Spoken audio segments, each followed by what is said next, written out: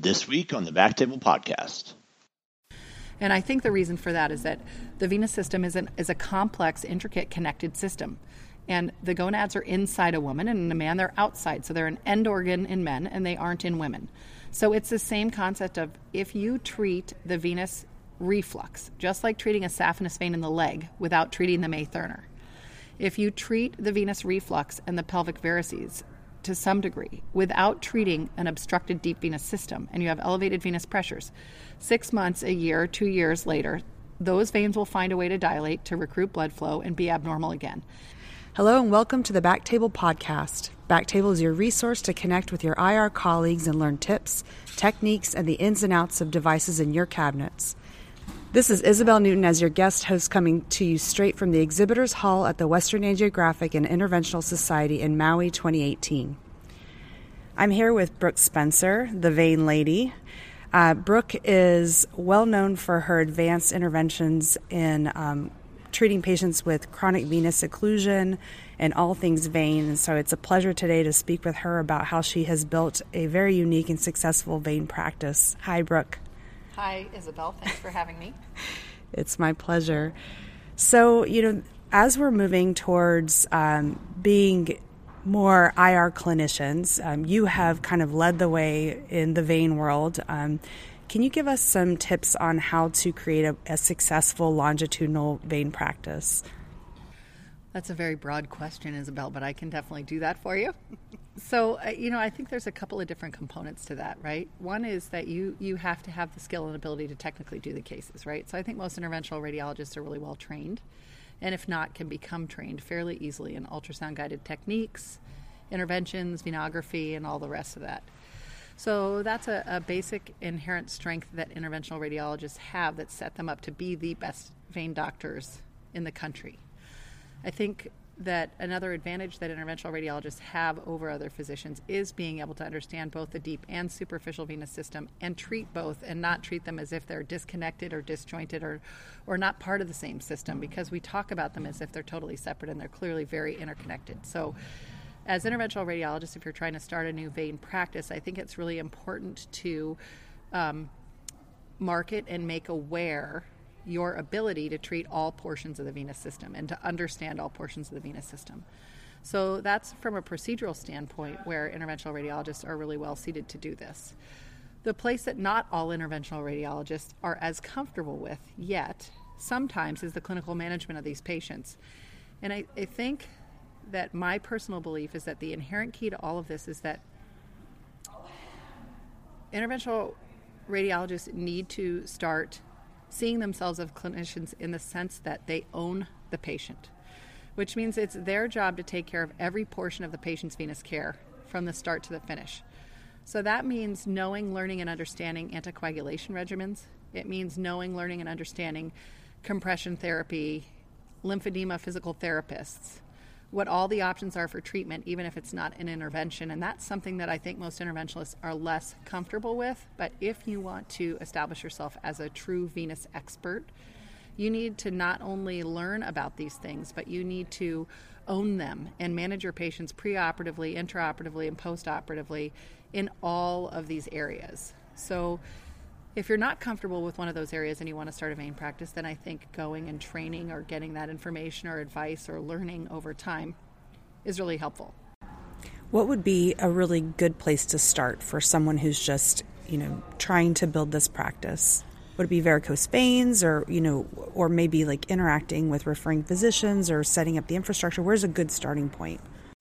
So I think starting a superficial vein practice is definitely the easiest place to start, because you're not going to have trouble accomplishing treatment of those patients in a successful and low complication way. So it's a great place to start. But if you start to treat superficial venous patients, you're going to realize that a lot of these patients have deep venous problems, pelvic venous problems, and things you can treat as well. So it will help you expand your practice from there going forward if you start in that location. I think this may sound the opposite of what most of the advice is out there today, but there are journals like Endovascular Today and other journals that have techniques in vascular interventional radiology, seminars in interventional radiology they're not as level A Dana clinical medicine oriented, but they are practice oriented, and they tell you, here's how you set up a practice, here's how you treat these patients from the start to the finish, here's all the things that you should consider in doing this. You still need to practice evidence-based medicine, but hopefully you're trained in that. And what you're not trained in is the nuances of the details of how you do this. I think the other thing is that, starting a vein practice is an excellent way for a young interventional radiologist to be able to develop a clinical practice. So there are a lot of impediments to doing that, right? But then you can also see your uterine fibroid patients there. You can also see your cancer patients there. You can slowly build and grow. And then, going and visiting someone who has an established clinic or a practice, even if you think it's obvious that you know kind of how to do a clinic, is always a good option. And I think there's a lot of partners in industry who will help support that, and who know, who's out there doing that and willing to train and help. Who were your key allies when you were beginning your practice in terms of referring physicians or people within IR, even on the business side? Yeah, so I think that that's a really important question to answer for yourself, and I think it's different in everyone's different local environment. For me, I felt that early on, and it was very frustrating for me, I had some really, really talented interventional radiology partners who really helped me with the technical side, but my group was always very resistant initially to having a clinical side of the practice. And one of my, Karen Garby, who's an interventional radiologist in Arizona, started the vein practice with me, and we kind of did it together and learned together. And you definitely have to advocate for yourself when you do that. But I think that the hospital administration and the referring physicians are going to advocate for you as well, in the sense that if you provide really good clinical care and you communicate well and you help them take care of these challenging patients, they're going to keep sending you patients. The challenge is going to be, one critical thing you need to do if you're going to set this up is make sure you understand the coding and the billing for all the procedures that you're going to do, and make sure you understand appropriate revenue capture. So you should never be seeing a patient in a broom closet in a hospital that you don't bill for. You should always be having, and in order to bill for it, you need documentation. So you have to, if it's paper charts or an electronic medical record, you have to have a way to create that documentation. I think it's really interesting, and I think it's a point that people are missing right now. If you round on patients in the hospital and you do see patients in your clinic, you can generate up to, a third to 40 to 50% of your salary generation can come from seeing those patients. So if you're in a practice where your RVUs are being monitored and you're being watched and you're being told to go read a chest x-ray, you can actually get paid several $100s an hour to go see a patient on the floor and do an excellent H&P and create and establish yourself as a clinician in the environment, in the community. And you can have to read a lot of chest x-rays and other studies to generate the same revenue. Now, if you sit down and you just read and read and read, you're going to generate more money per hour. But the discrepancy in the RVU and financial revenue generation is going to be much smaller if you actually start billing for the things that you're doing. And so you need to do these clinical things, but you have to find a way within your practice to bill for them. I mean, I think that's a really critically important So that's one pitfall that, some people fall into, is they don't know how to accurately capture the effort that they're putting in. But, a lot of people think that they're becoming vein specialists, or they think they're launching their vein practice. And what do you see as being kind of the biggest pitfalls or the biggest fallacies as they do this, where perhaps they're not doing it as effectively clinically, or maybe on the financial side? Yeah. So one of the clinical things I would say is that it's one thing to go to a course and learn about saphenous reflux, varicose veins, and perforators, and know it's another thing to truly understand where the venous flow is coming from and going to, in the physiology of the venous system.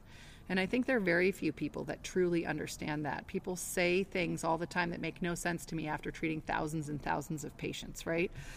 So, a couple of pearls on that, I would say anyone with a vascular wound has elevated deep venous pressures. And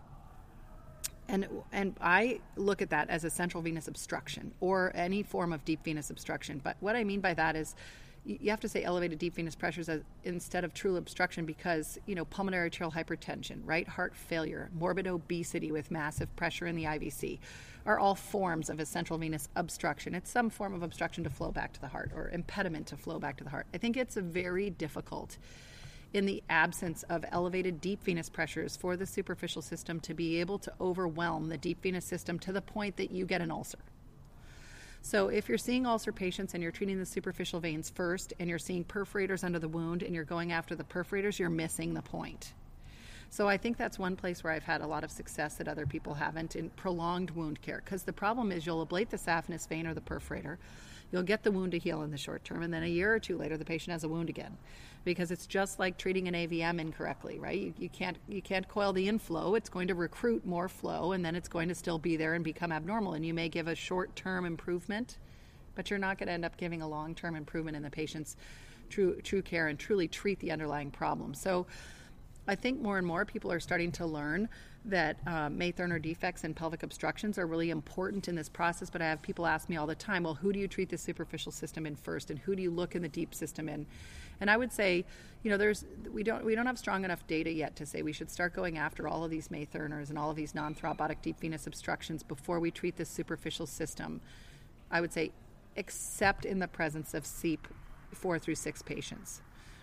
So if you have advanced skin changes or ulceration, I really think you need to learn to look at the deep system. So even if you have a superficial practice, you have to be thinking about that in every patient. Now, do you have to do an intervention in every patient? No. You could do an MR or CT venogram. You could see a moderate May-Thurner on that and say, okay, I know this patient may be more significant if I looked with intravascular ultrasound, but they're elderly, they're not running marathons. I'm going to treat the superficial system first, but you still have to always have in your head the algorithm of what's the deep system doing and what's the superficial system doing.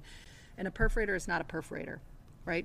So some perforators are a re-entry pathway to superficial reflux, in which case they're not the problem, they're part of the solution.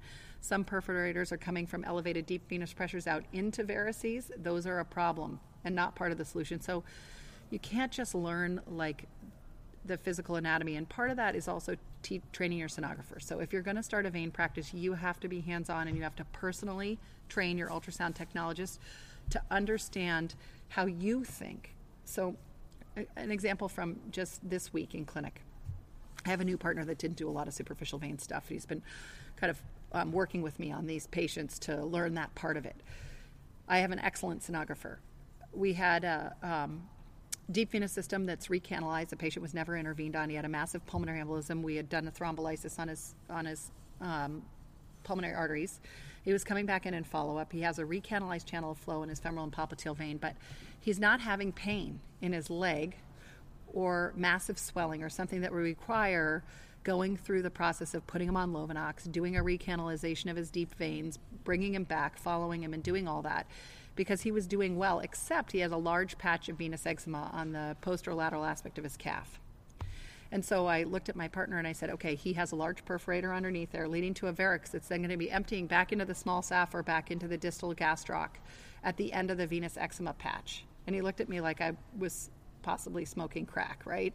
And then I grabbed my handheld ultrasound, stuck it on his leg. There's a big perforator and there's a varix running under his venous eczema patch and emptying back into a small saphenous vein, which was not incompetent beyond that point. So my sonographer missed that. So if you're counting on the results of an ultrasound technologist or someone else to understand and know what's happening in your patient, and they have all these problems and they're not getting better, you really need to understand where the problems are probably coming from, and you need to make the diagnosis, which sometimes means picking up an ultrasound probe and looking yourself. And I think that it does make a difference between the person who's just the average vein clinic and the one who's not.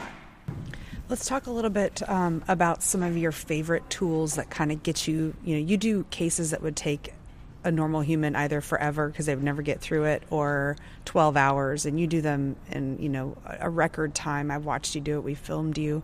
What are some of your go-to tools and how you use them in a unique way to get through those difficult obstructions?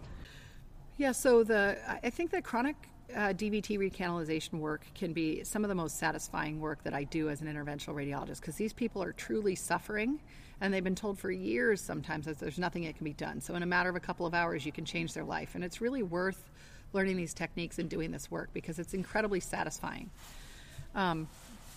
So the first thing I would say is that I personally believe, and I know this is very controversial and I take a lot of slack for it, but the posterior tibial access is absolutely critical. So first of all, you have got to open the tibioperineal trunk and the popliteal vein if you want to fix these people's problems from chronic DVTs. If they have disease in their popliteal vein, you have to start from below. So that's the first thing that I think is critical. The second thing is that that I talk to people all the time and I say, okay, what is your algorithm of catheters that you use? And they're like, well, I use a Berenstein first, and then I use this, and then I use this. I'm like, so just never use a Berenstein. You need to skip all regular diagnostic catheters. If you have a chronic occlusion, go straight to a braided tapered tip catheter. So there are a lot on the market.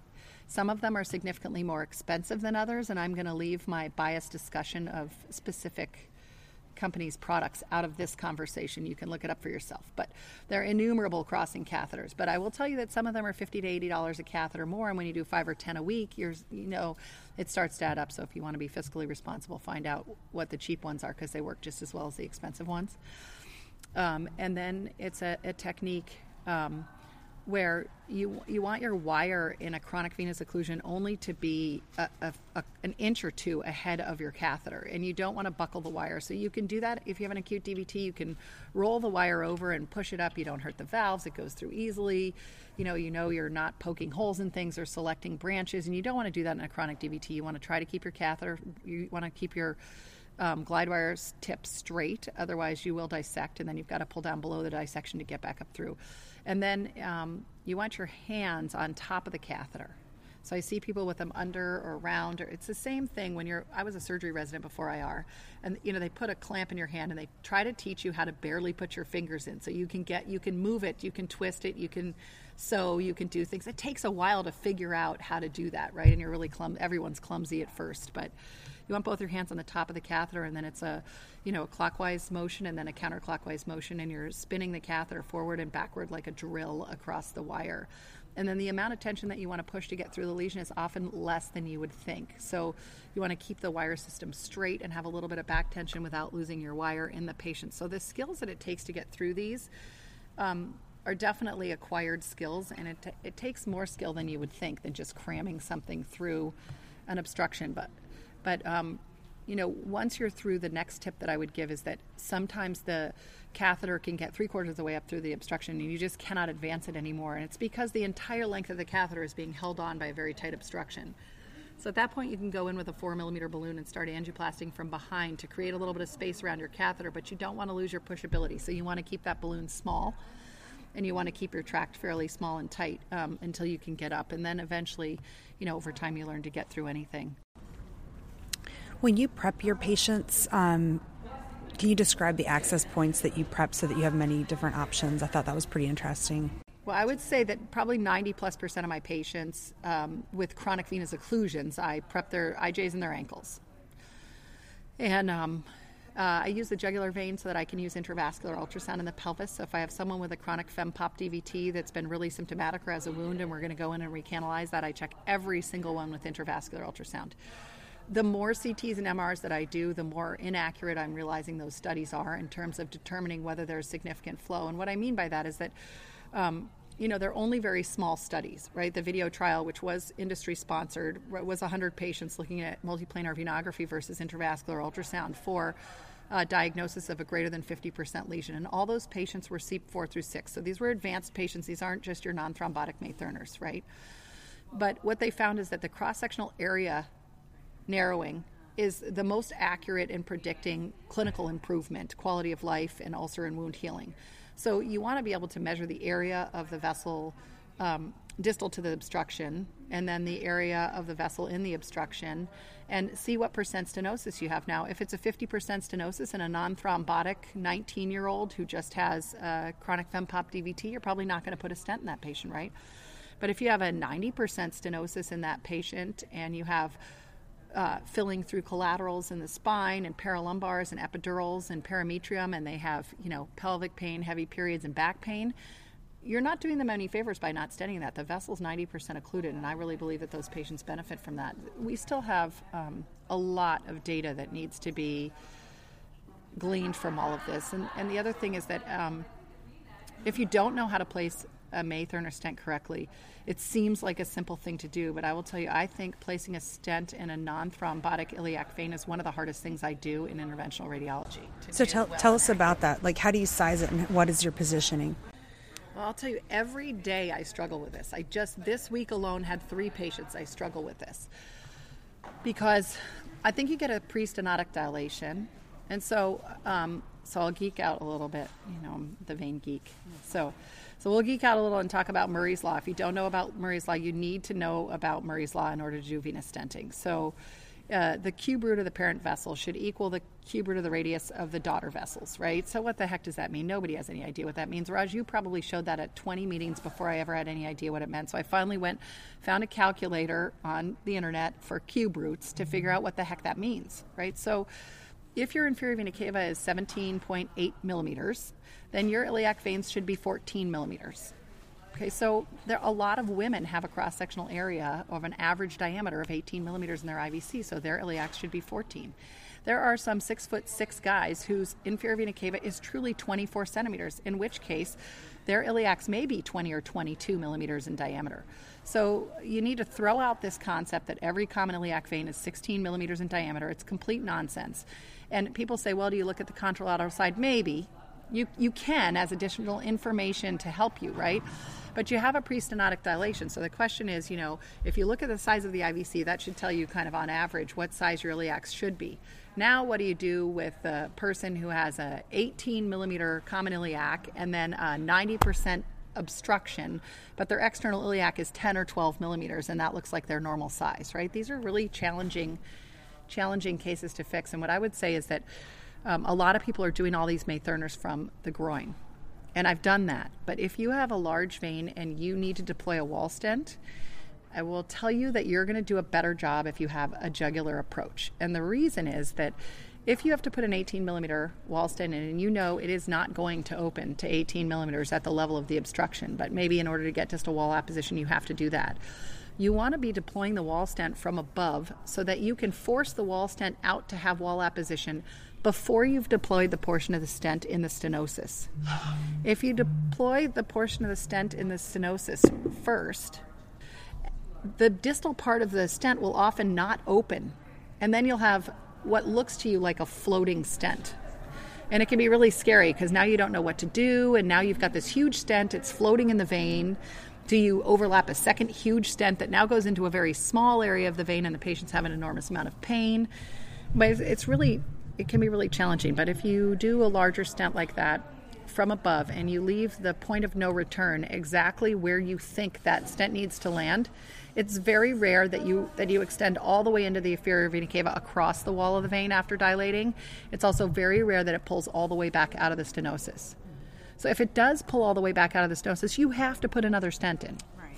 And so that's the other thing I would say is that, listen, if you're young and you're doing this early on, you're going to misplace the stent several times in the process of doing these.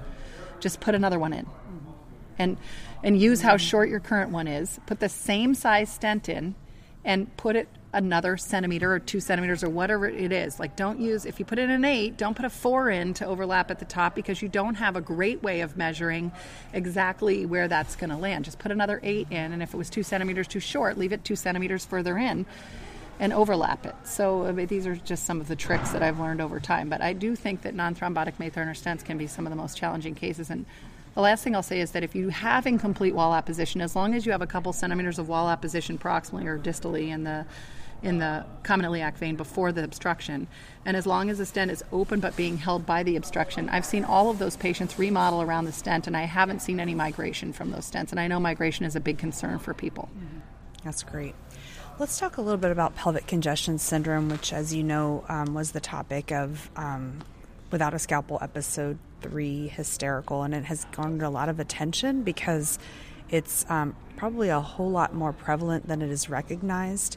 And you're doing some work now, or starting to do some work in seeing kind of more of the ramifications of what this is, and it may be responsible for a larger swath of problems than we know. Can you speak to that? Yeah, so I mean, I have to give the caveat that right now this is all experience-based observation and opinion, but we are setting up a study, and I find it really interesting. So this is another place where, as a vein specialist, you have an opportunity to really help patients, but you need to understand this. And there are a lot of people who are currently naysayers, and I think they'll change their mind over time. But there's a couple of things about pelvic congestion that are 100% true, and then there are things that I believe. So we'll start with the things that I think are 100% true, right? One thing we have to look at is why the results in gonadal vein embolization and treatment of that are less successful in women than they are in men, right? So the data is better in varicocele than it is in gonadal vein embolization. And I think the reason for that is that the venous system is a complex, intricate, connected system. And the gonads are inside a woman, and in a man they're outside. So they're an end organ in men, and they aren't in women. So it's the same concept of if you treat the venous reflux, just like treating a saphenous vein in the leg without treating the May Thurner. If you treat the venous reflux and the pelvic varices to some degree without treating an obstructed deep venous system, and you have elevated venous pressures, 6 months, a year, 2 years later, those veins will find a way to dilate, to recruit blood flow, and be abnormal again. And so I don't have a complete data set to tell you that the answer yet is that we're missing May Thurner all day long every day in these pelvic congestion patients, and we're only treating their gonadal venous reflux, and we're not treating their underlying venous obstruction. But I truly believe that, and I don't know whether the data will bear that out. So the next question that we have to ask becomes the same question in the leg. Do you treat the superficial vein or the deep vein first, or do you treat both? And the same question exists with pelvic congestion, but we have to start at least having the conversation. Is it the May Thurner that's making these people symptomatic, or is it the gonadal reflux? Because there are millions of women walking around with dilated gonadal veins after pregnancy. And not all of them are symptomatic, and not all of them are abnormal. There are millions of women walking around with May Thurner. Not all of them are symptomatic, and not all of them are physiologically significant, right? So we need to do a lot better data and research on who needs to have their gonadal vein embolized and who needs to have their May Thurner stented. But I think the next step in that process and figuring this out is to recognize the myriad of symptoms that are exacerbated, if not caused, by pelvic venous disease. So, start at the top of the patient. Migraine headaches. Everybody talks about vascular migraines and things, right? But nobody talks about the fact that a severe May Thurner causes collateral blood flow through the epidural veins and probably increases the pressure around the spinal canal and around the dura, and maybe increasing intracranial pressures to some degree.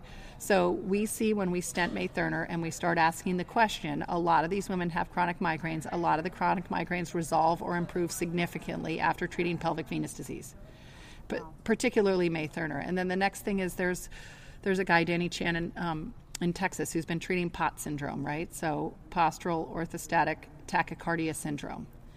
Okay, this is silly, right? It's a syndrome. Really, you stand up and your heart races. That's what the syndrome is. But it can lead to cardiomyopathy and severe cardiac complications. The cardiologists are not talking about the fact that this may be related to pelvic venous disease. It's significantly more common in women. It's more common in women who've had children, right?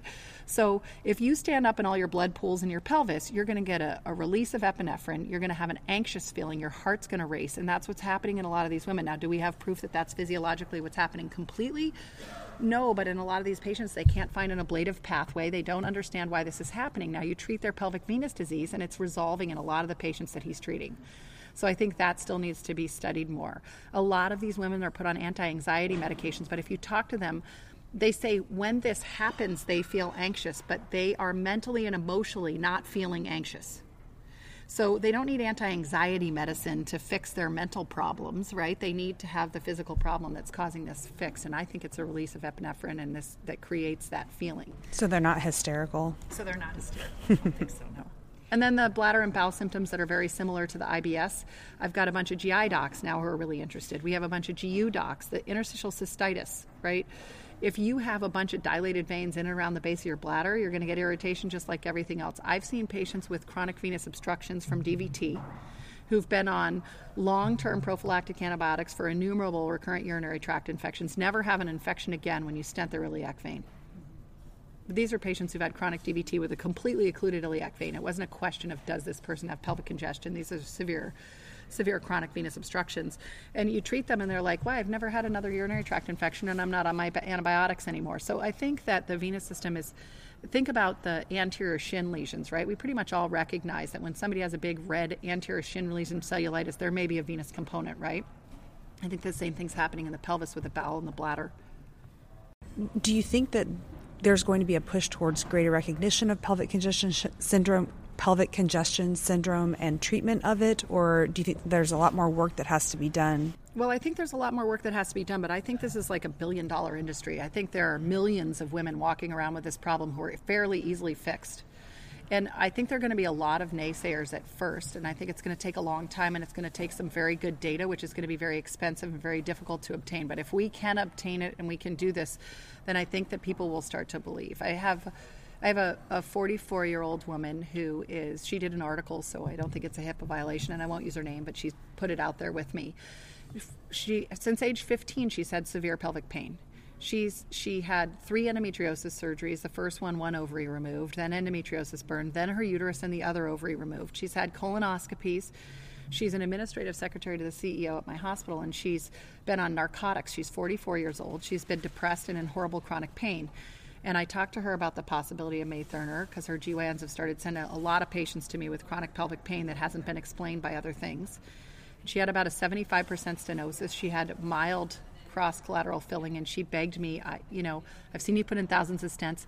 I know if anybody can do it, you can do it accurately. I'll accept the risk or the complication, but I cannot live this way. So I put a stent in her, and I won't say she was pain-free immediately. She had like good days and bad days for about a month or a month and a half, and then was completely pain-free for 3 months until she did some weird movement, and then she had a little bit of pain on and off again. And then that's going away. So she's off all narcotics, off all pain medication. Her depression is lifted. She feels like a new person, and it's given her life back. So, there will be people out there who say that I like to put stents in, right? But I like to put stents in because it's changing people's lives, and I don't think this is a placebo effect. These patients have had colonoscopies. They've had surgeries. They've had many other things that could be considered, an intervention that could lead to them saying, I feel better out of nowhere. Right? So I don't know why placing a stent would be different than those in terms of how much it's changing their life. So as I've started doing more and more of this, I really thought I would start seeing myself feel like maybe I was being a little bit irresponsible putting these stents in these young women. And I mean, they come into the office crying and in tears of joy and sobbing, and their life has changed. Their relationships with their husband has changed. The dyspareunia is gone. All of these things that were severely affecting their lives are improved. So I'm a big believer. And of course, my friends make fun of me, right? I don't really treat very many arteries. So I'm like, I think we should call this PVD, pelvic venous disease. It's not just pelvic congestion or gonadal reflux, right? But apparently PVD usually, it's been taken. It's been taken. Yeah. So tell me just really quickly, like you've done a massive venous reconstruction. What is your typical algorithm afterwards in terms of the anticoagulation or medication regimen, and then how often you see them? Like how do you treat these patients follow-up? Well, this is a really critical point because I have talked to lots of people about this and I have told them, and they don't always seem to get it, and it's frustrating for me. I will tell you, you do one of these patients, and whether you have to drip them overnight or not, that's kind of out of the scope of this discussion, but that's what people are looking at now. I don't do that 90% of the time, but sometimes I do, right? I believe it's the interventional radiologist's job. Not only do you have to put these patients on Lovenox for a month, so you must see them in clinic beforehand. You must start them on Lovenox beforehand. When they come in the day of the procedure, I always checked an anti-10A for low molecular weight heparin, and I do the procedure with them on the blood thinner. So that if I'm done afterwards, they can just go home, but I can adjust their dose and make sure if I'm going to leave them on this fairly dangerous medication for a month that they're on a correct dose, because they're almost always too thin at 1 milligram per kilogram. Young, healthy people, no, but overweight women, if I have a woman who's 100 kilos, I put them on 80 BID and then I check their dose, and they're almost always still too high. So learning how to use and manage these medications both before and after is critical. But if you're going to drip, you're not going to be giving them Lovenox, right? You're going to put them on a low-dose heparin drip. You're going to give them their ECOS or their drip overnight. When they come back and you finish your intervention, you have to make sure that you are bolusing the patient during that procedure so that they are fully therapeutic at the end of the procedure. You need to be the one to check that PTT or anti-10A and make sure it was therapeutic in what you need to do. And then you need to make a decision about what to do. And usually I will switch them over to Lovenox as soon as humanly possible because heparin drips are completely unreliable. They're up and down. What I see often is people say they did a great job on this procedure, they got a great result, but the hospitalist let the heparin be subtherapeutic for 24 hours. And my answer is BS, you did. It's your patient. This is your job. This is a critical part of your procedure. So you don't let a hospitalist or a hematologist manage your anticoagulation in the 24 hours around your procedure. Now, do you have to be a Coumadin clinic? No, it's totally appropriate to have a primary care hematologist managing a patient's Coumadin long term. But in and around the time of a procedure, it's critically important that you manage your own anticoagulation because no one else cares and no one else knows what you did the way that you do. And if you don't know how to do it, then you just need to learn. It's not that hard. Interventional radiologists are smart people. And when do you bring these people back?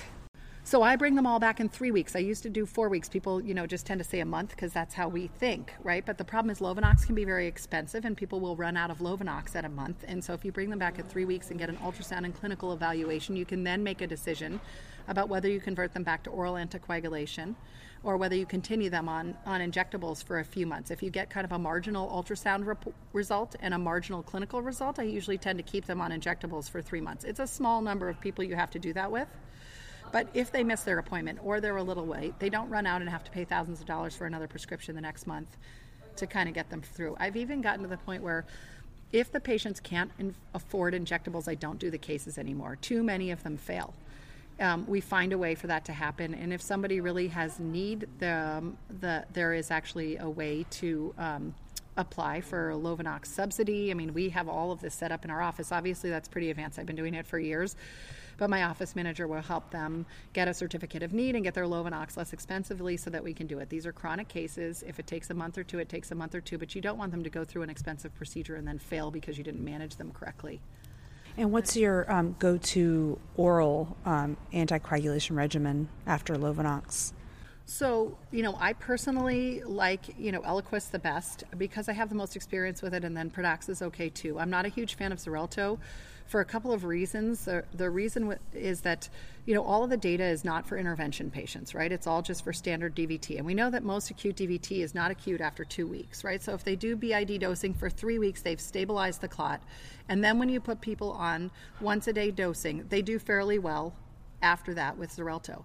The problem is these people have all failed standard therapies. They're more resistant. They're more different. They're often hypercoagulable. So when you switch to once-a-day dosing on Xarelto in these people, the peaks and troughs are too high. I mean, the half-life is even shorter than Eliquis and Pradaxa, which are both BID dosing drugs. If a lot of these patients are young and fairly healthy and have a high metabolism. So I've seen, the bleeding rates are higher with Xarelto than Eliquis and Pradaxa in general. So in the literature. So I'm not a big fan, and I've seen most of my failures with that. That's anecdotal because I haven't published that, but I'm not a big fan. So and I have no problem with Coumadin if someone can actually do the monitoring appropriately, pay attention, and make sure that they're fully anticoagulated. So honestly, I think that it's not as important what drug you're using than that it is being monitored appropriately. And if you're going to have a patient on Coumadin, you need to let their Coumadin clinic know or their primary care doctors know that if they are subtherapeutic, they need to be on Lovenox until they're therapeutic. You can't go for weeks getting them from 1.8 back up to 2.5. Well, thank you so much, Brooke, for sharing all of your really great knowledge. It's been a pleasure talking with you. Thanks, Isabel.